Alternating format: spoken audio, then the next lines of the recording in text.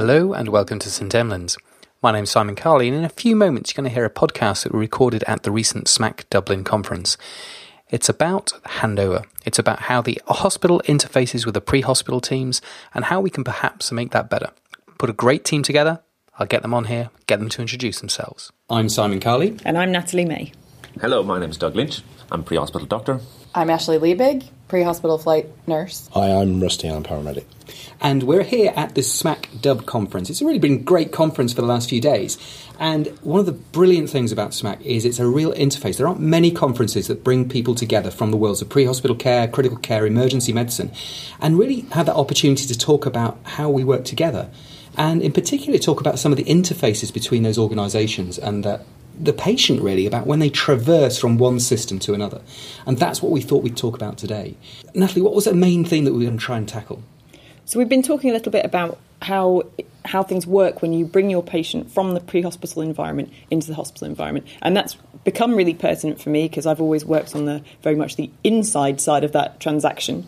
And now, of course, I'm working in pre-hospital in Sydney, and I'm finding out how it feels on the other side. And it's given me some great opportunities for reflection about how I approach interactions with my paramedic and pre-hospital colleagues.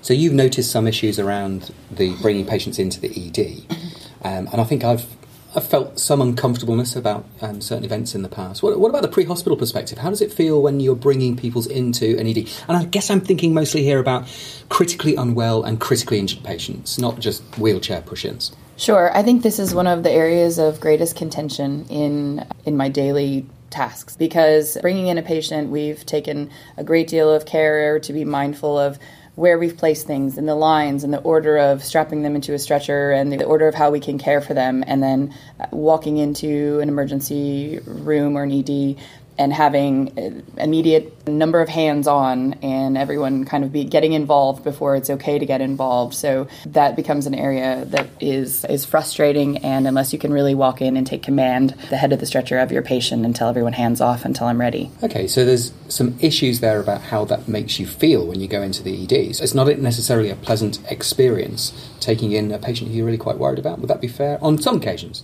No, on most occasions. On most That's occasions? accurate. Gosh, okay. Yes. You're a nurse by training, yes. And I'm a doctor by training, and when I work for the ambulance service, I have the same experience. I get tense before I go in. I'm often expecting certain individuals to be in a bad attitude to me, and there is a sort of concept, it's like, why did you bring this patient here? It's trouble for us. And I'm sort of going like, it's because there's a big sign outside. It says emergency, and I called. And you said you'd take them. But there is a bad attitude sometimes, and as if the person on triage is a gatekeeper and is somehow protecting the hospital from your patient. And there's basically a siloing of responsibilities and not a continuum through. If there was a continuum and I felt like you guys are interested in taking my patient, I would feel good, I would feel better going in there, but it doesn't always feel like that. Yeah, and the patient really doesn't care. I don't think so. The patient really would like to think that this is a smooth, nice transition from one service to another. So, Rusty, you work in the UK. Yeah. Similar experiences in the UK? I would say so. And there's the preconception of fear and anticipation of am I going to be good enough? Are they going to listen? What's it going to be like this time? There's that uncertainty whilst you're walking in, and you might only feel that in the half second when you suddenly realise, oh, I now need to do a handover, and I probably should have given that some pre-thought, and I haven't, but now I'm just going to have to cuff it. So there's all of that complex. It is a complex task that we don't prepare adequately well enough for. If we prepared better for it, it would be less of a problem. It's like all complex tasks, they can be overcome. So I could talk to this from the ED perspective. I've done some pre-hospital care, but not a huge amount.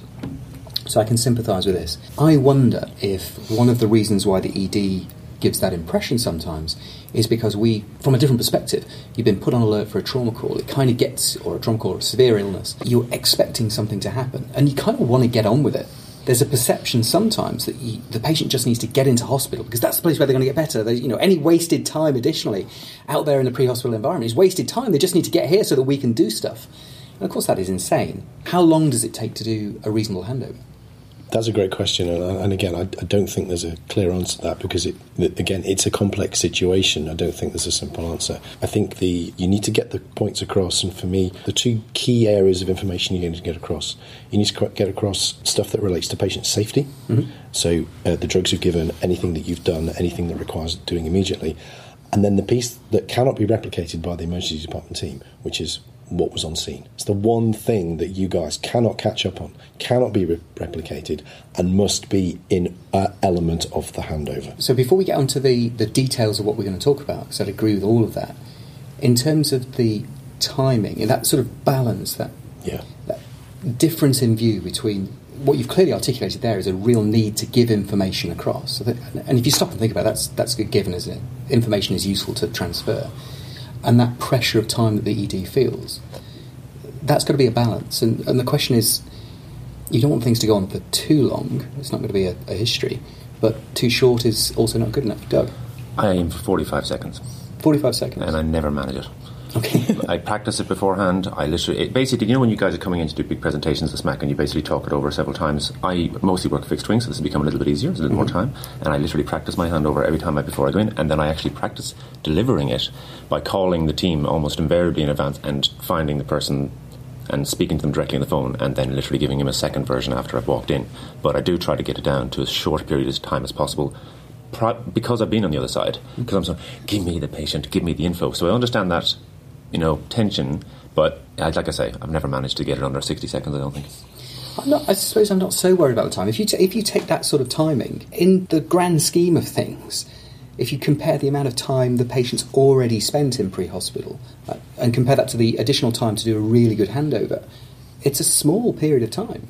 If you take into account the travel time and some of the distances that we travel with our patients are actually quite big. We've often been 45 minutes on scene, particularly if a trauma patient who needs a lot of interventions, and then we might have a 20-minute, half-hour, up to 60-minute flight time.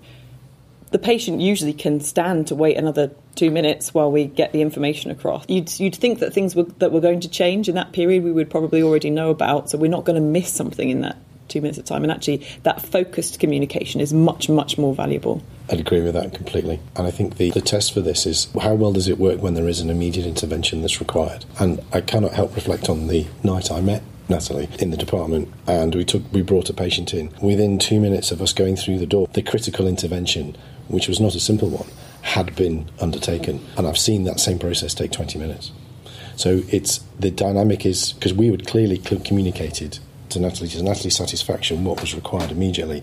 And then the handover took another 10 minutes because I stayed at the bottom of the bed and we continued to feed information in as appropriate to the process. The 30-second download, the 45-second download, the 60-second download has its value.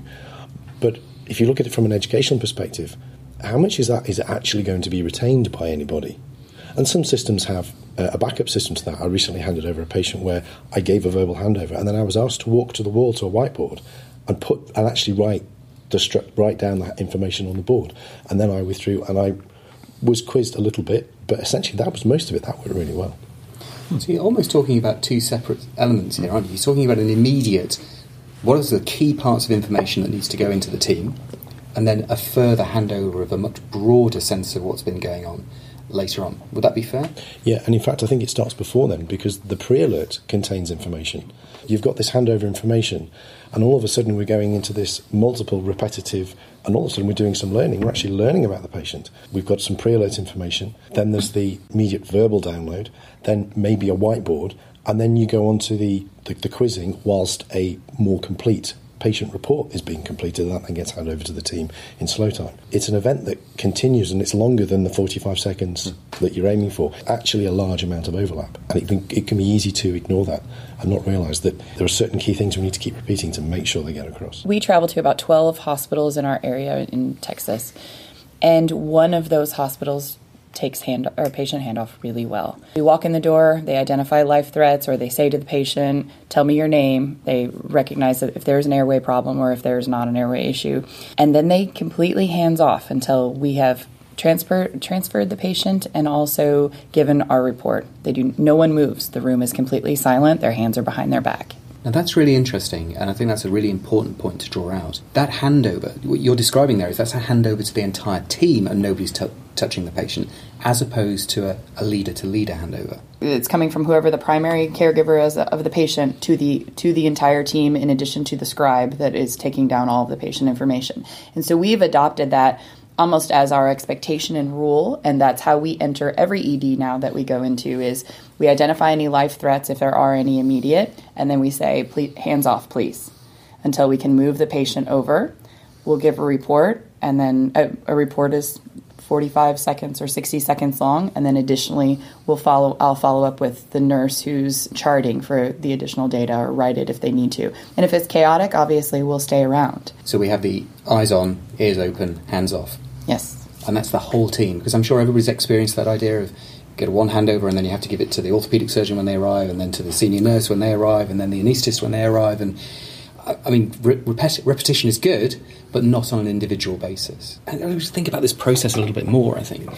When you're doing that handover at the bedside, so the patient comes in, what are the mechanics of that actually happening? Are we transferring the patient onto the bed? Are we keeping them on the trolley? Are we doing this outside of the patient environment? Are we doing it beforehand? How does that mechanically work in the environments you've been in?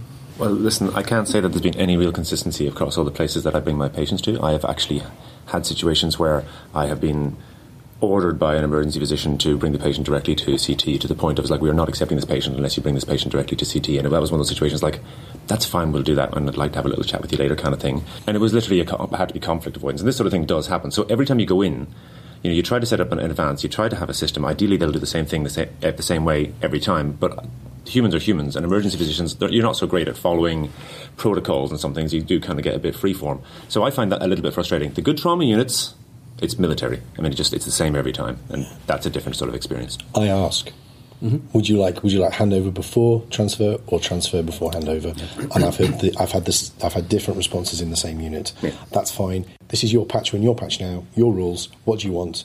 For whatever reason, let's make sure that we have a plan for it, and then we do it. I think we sometimes recognise it in the ED. I recognise it in my ED, because you may well be talking about places where I've worked.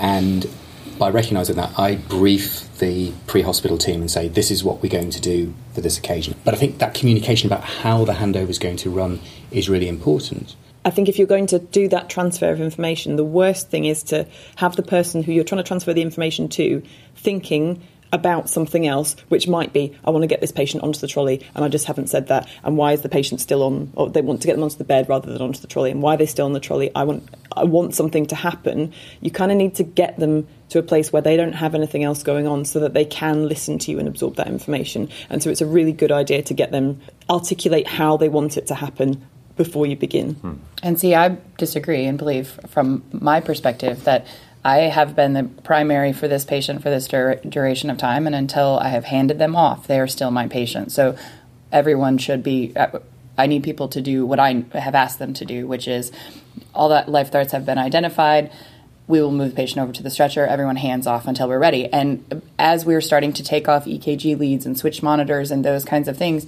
people are saying, okay, tell me the story. And I just say, I'm not smart enough to do two things at once. Stand by. And it takes about 45 seconds to pull leads and do things, and everyone just needs to wait. And so I've gotten over the urgency of having to please people and give them information on their time. I need them to work on my time. I think that's agreement. I think we're agreeing on that point, that you can't do those two things at the same time. So you can either come in, do the handover, and then transfer the patient over onto the bed, or you can come in, transfer the patient over to the bed, make sure they're okay, and then do the handover. You can't clearly do those things safely and intelligently. Pros and cons to the two methods, just for fun, accepting that people will do different things. I'm going to go against you, Ashley. I'm going to go pro for parking the patient by the side of the bed, assuming there's no immediate life threat, taking the handover, and then moving him over and transferring him onto the equipment. My pro argument is that as soon as anybody touches the patient, they turn into a massive magnet, and everybody starts leaning in and moving towards the patient and trying to do stuff. So if I've decided, or the team's decided, or my institution has decided to do the handover by the bed, you cannot do that if anybody touches the patient. So come in, do the handover, structured way we'll talk about in a minute, and then move them over. You're going to move your patient onto the bed, get them stable on their monitoring. Tell me why you think that might be a better way. For us, I think it's a purely selfish operational issue, because as soon as we move that patient, the secondary nurse or paramedic can pull the trolley out of the ED, and it gets it out of the way and allows a full 360-degree care. So for our standpoint, it's completely operational. There's the value in having reducing distractions in the department at the point where you're doing a handover, because that improves the quality of the handover of the information. I've kind of started to preempt this by, I'm a privileged position of being a team leader, and I tend to be the third person on the ambulance because I've arrived by car, having been identified to be sent to a high acuity patient. If the situation allows, because it takes a minute or two to get a patient off the back of an ambulance, I will walk into the department and go, "Hi, my name's Rusty, who's the team leader?" I may or may not recognise them, and then say, "Right, this is the patient." The patient then arrives. The handover is already done before the patient arrives, and then you've got opportunity to ask the key question: did you hear what I said to you? Were you listening? Is there any error correction in that transfer of information? A mix of the two, really. And basically, my practice has become that I always get a call in before, almost invariably. It's very unusual that I don't. And sometimes if I've got a patient that's actually going directly to ICU, which is increasingly happening in my work, so it's an inter-hospital transfer, but it's the same sort of thing. I find the nurse that's going to be receiving the patient, and I try to speak to the doctor that's in charge. There might be... If it hasn't been actually allocated to an individual doctor, I'll speak to the doctor in charge of the department. And I try to every time. I also try and speak to the triage nurse. One time I took note of all the calls that I made on one retrieval, and I called the hospital that I was going to more than 20 times. Usually that goes very well, but that's just it's communication, and you've got to speak to the right people. So it is difficult to pick them out. But I do like the idea in terms of the patient, when you go in there, you've got it all sorted out in advance. The pre-phone call tells me what they need from me and the way they'd like me to do it, and I'll decide whether that's cool, and I try to be a little bit flexible. But my personal thing in terms of handing over, say, an intubated patient and so on, is that the moment I cede control of the tube, I have basically ceded control of the patient. So the moment that it's not me holding the tube, and the nurse that's going to be the airway nurse, who is the most important person for the airway issue as far as I'm concerned, I really want her or him to be in control of all this and so on and so forth. But that is, when she or he touches that, the home team are in, just like you said. So I tend to try and stay control. I might even move the patient across, but I'll stay entirely in control of that quite conspicuously. And it's only just a symbol. I mean, the airway isn't that big a deal, but there's something psychological about us as pre-hospitalists, and I think as emergency people, like the person, the woman or man holding the tube is the person in charge. Maybe it shouldn't be like that, but I think there's a certain psychology that goes with that. I think what's clear with that is we should all be doing similar things on a fairly regular basis. And if we're not doing things on a regular basis, we have to be quite active about communicating what we're expecting on that particular occasion. Would that be fair? Yes. Nodding doesn't work on on podcasts. Nodding is, everybody's nodding. Okay, that's good. A couple of things we also need to think about. I've always thought it's amusing that sometimes we say what we're going to do, the eyes on, ears open, hands off, hand over, and everybody's going to be quiet. Mouth shut, yes, absolutely. Except for if you have an agitated, delirious patient, which can be challenging because there's still somebody who joins in the handover. Just tell them to get in with the programme and read their ATMIST and just like, "Excuse me, Mr. Agitated Patient that's abusing everybody, we're doing a handover, will you please be quiet?" Does that not work for you? Not often, no. We obviously have different patients, don't we? Yeah, well, But they do sometimes join in the handover, which can actually be very useful. You did mention a structure. You mentioned the ATMIST structure. There are other structures around. ATMIST, I think, is one of the ones which is fairly well known. It's probably worth us just talking about what that is as a model. We're not saying it's the only way to do things, but how does the ATMIST handover work? It's A for age, the time of injury or illness, which can often be quite difficult to get hold of, and mechanism of injury. I also use this for mechanism of illness. So I use ATMIST as a structure when I'm handing over unwell patients as well as injured patients. Injuries that you've discovered, injuries that you've found as a result of that mechanism of injury, signs and symptoms, and then treatments.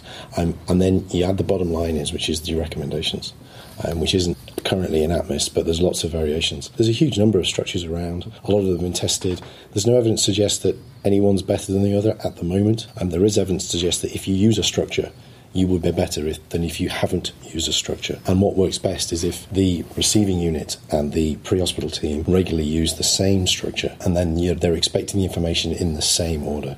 I've tried to work with a whole bunch of them. I've done ISBAR, ISOBAR, and of course I think everybody that ever did ATLS did AMPLE, that's a sort of another version of it. And I just think, I totally agree. Choose one, ideally have it system-wide and try and do it uniformly, and then it becomes second nature like everything else. So just pick one, run with it. And if you're a team leader in the emergency department and you're working with a system where you don't have this, then you can still use that as a checklist to take the handover, so you can guide people through that if you need to. I'd suggest that if we are, as pre-hospitalists, have chosen to use a tool, it's something that we can do, which is in the non-hot case, when it isn't actually a sick patient on a trolley that you're talking about, come in and do education with the guys and sort of saying, we're using this, and actually have a little talk to people about it so that the guys are expecting an ATMIST if that's what's going across the service. And I hope that happens in most places. I know it doesn't, but it would be nice, I think, if we sort of reached in. And every single time you have those sort of education opportunities to get together, it just builds collaborative strength, and everybody basically has a better understanding of the guy that's on the other end of the phone. I do think that's really, really important to do. I do think a little bit of outreach and so on. We're not always coming in hot. Let's take a case, and we'll go for an urban environment. So somewhere like Virchester, post-industrial, northern town in the UK. Okay. We're going to arrive by road, and we're going to have a primary trauma patient, okay? It's going to be a 9-year-old girl called Sheila, and she's been struck by a car. She's got a significant head injury and probably a broken femur, and she may or may not have other injuries. Pre-hospital service will go out, they will make an assessment of this child, and they need to bring them to a paediatric trauma centre. How should that comms go in a typical UK urban environment, which you guys may not be too familiar with, but we've got some idea?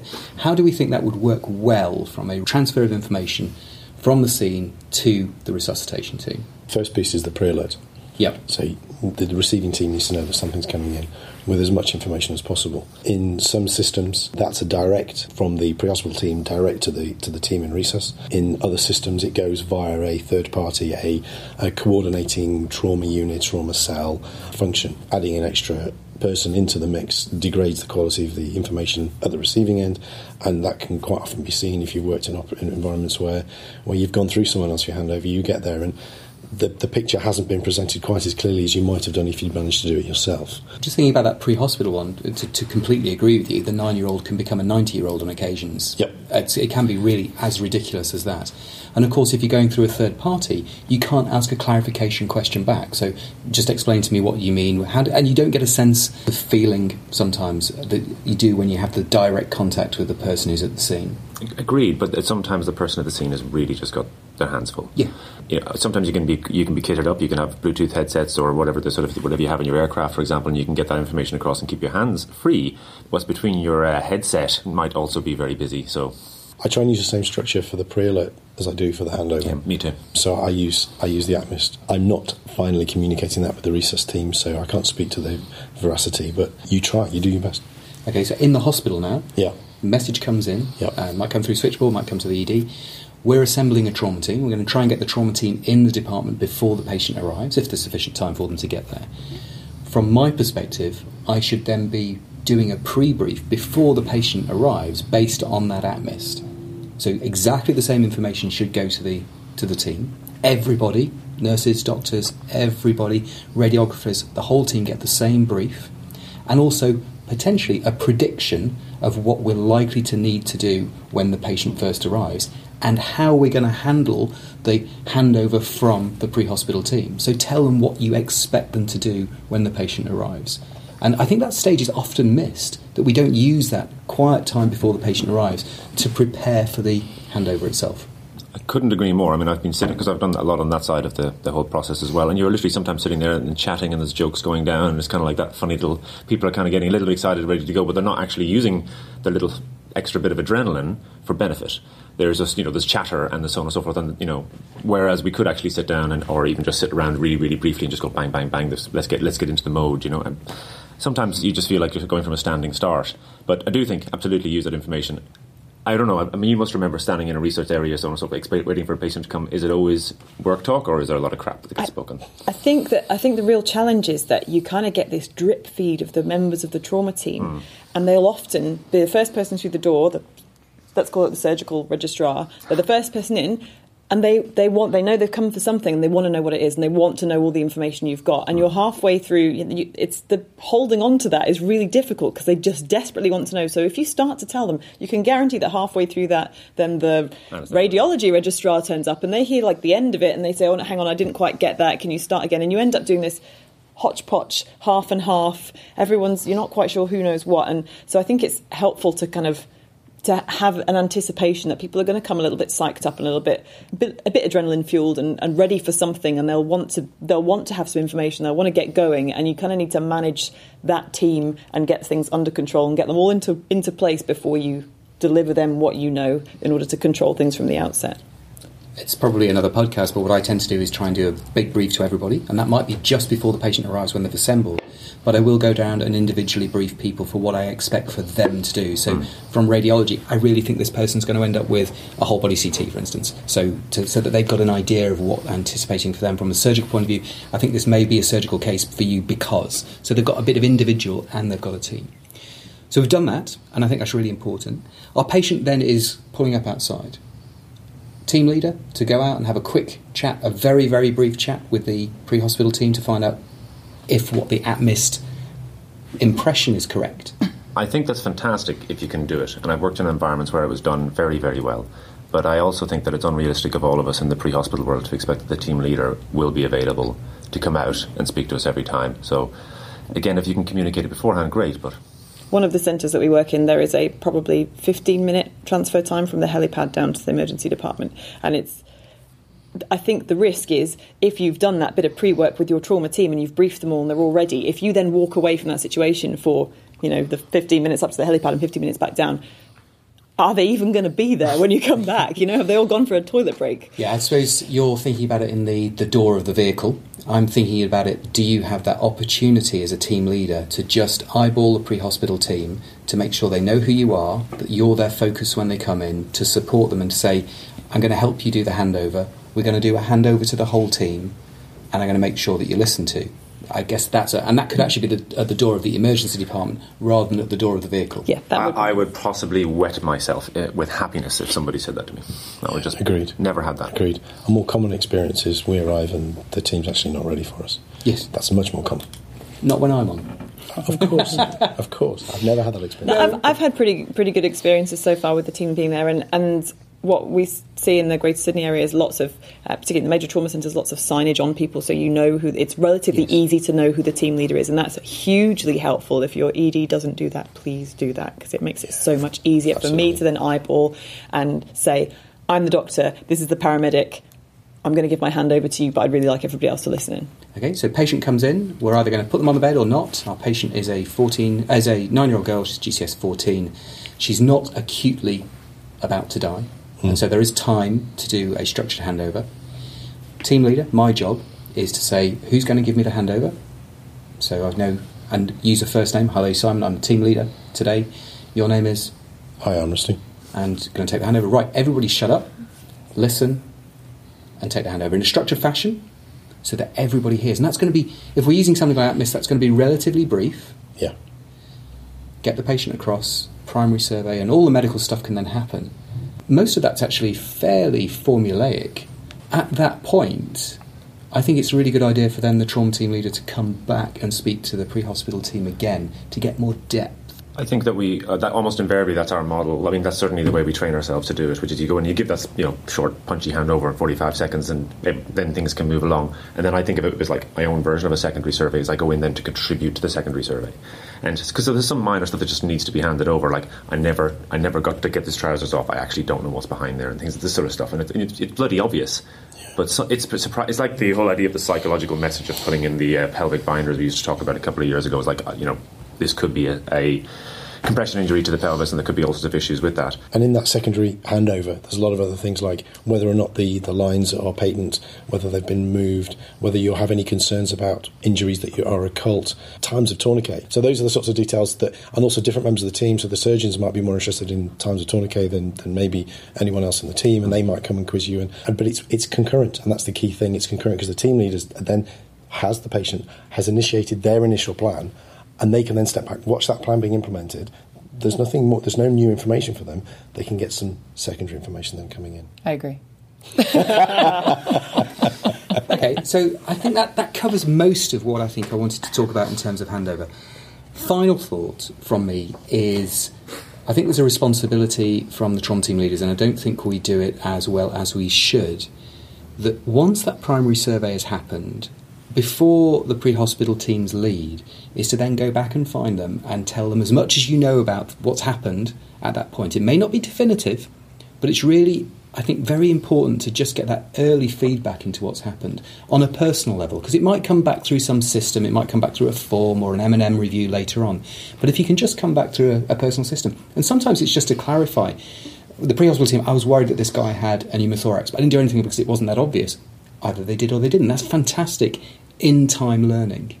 And we're trying to do that more and more now. I'm trying to do it as a positive thing, but please, if I forget, ask. One of the difficulties we have, partly because of governance and confidentiality, is getting feedback information. And it's not possible to complete the Kolb's loop if you don't know what the outcome was. And actually you get very stuck very, very early on in your learning phase if you haven't completed that loop and if you don't have that outcome information. And even if it's just, in that first 10 minutes, guys, this is what we found, and they can then the pre-hospital team can then absorb that information. It takes more than 10 minutes to clean the back of an ambulance and turn it around before you can go. And in that 10-15 minutes, the half a dozen people around that patient will have taken the knowledge of that patient far beyond anywhere where the pre-hospital team have got to. So there will be pertinent information that's useful that may then help them pre-hospitally in a further role, in a further job. In hospital, pre-hospital, we're busy people, we do loads of stuff, and that can mean that we fall really easily into the trap of thinking that care begins or ends at the front door of the hospital, and that is absolutely not true. That the fact that there's a physical wall there means nothing at all. We have to stop thinking about these things as separate processes and start seeing it all as one, and as just because they're slightly different teams who maybe don't see each other every day, that they're not part of the same process. We need to think about that slightly differently, I think. I think also a little bit of love and respect is actually required to actually appreciate how difficult it is to be an emergency physician when we're coming in, for you guys to appreciate how difficult it is to be a paramedic in our world. That's exactly an amazing point, and I'll be talking about that tomorrow at my lecture. Yeah, I agree completely. And I do think one of the ways to improve that and establish that is we need to sim this more. I'm going to end it there because I think it's been a really interesting discussion. It's probably longer than most of our podcasts, but it's been good. Going to end up with 3 themes: love, belonging, and feedback. One last theme. Underlying everything we've talked about this is interface between organisations, and quite frankly, the patient doesn't care. The patient is on one journey, and we just need to make that as smooth as possible. So if any of this helped, that's fantastic. If it hasn't, well, at least it's hopefully made you think. Goodbye from me. Goodbye from me. Thanks for joining us. Thank you. And it's goodbye from them.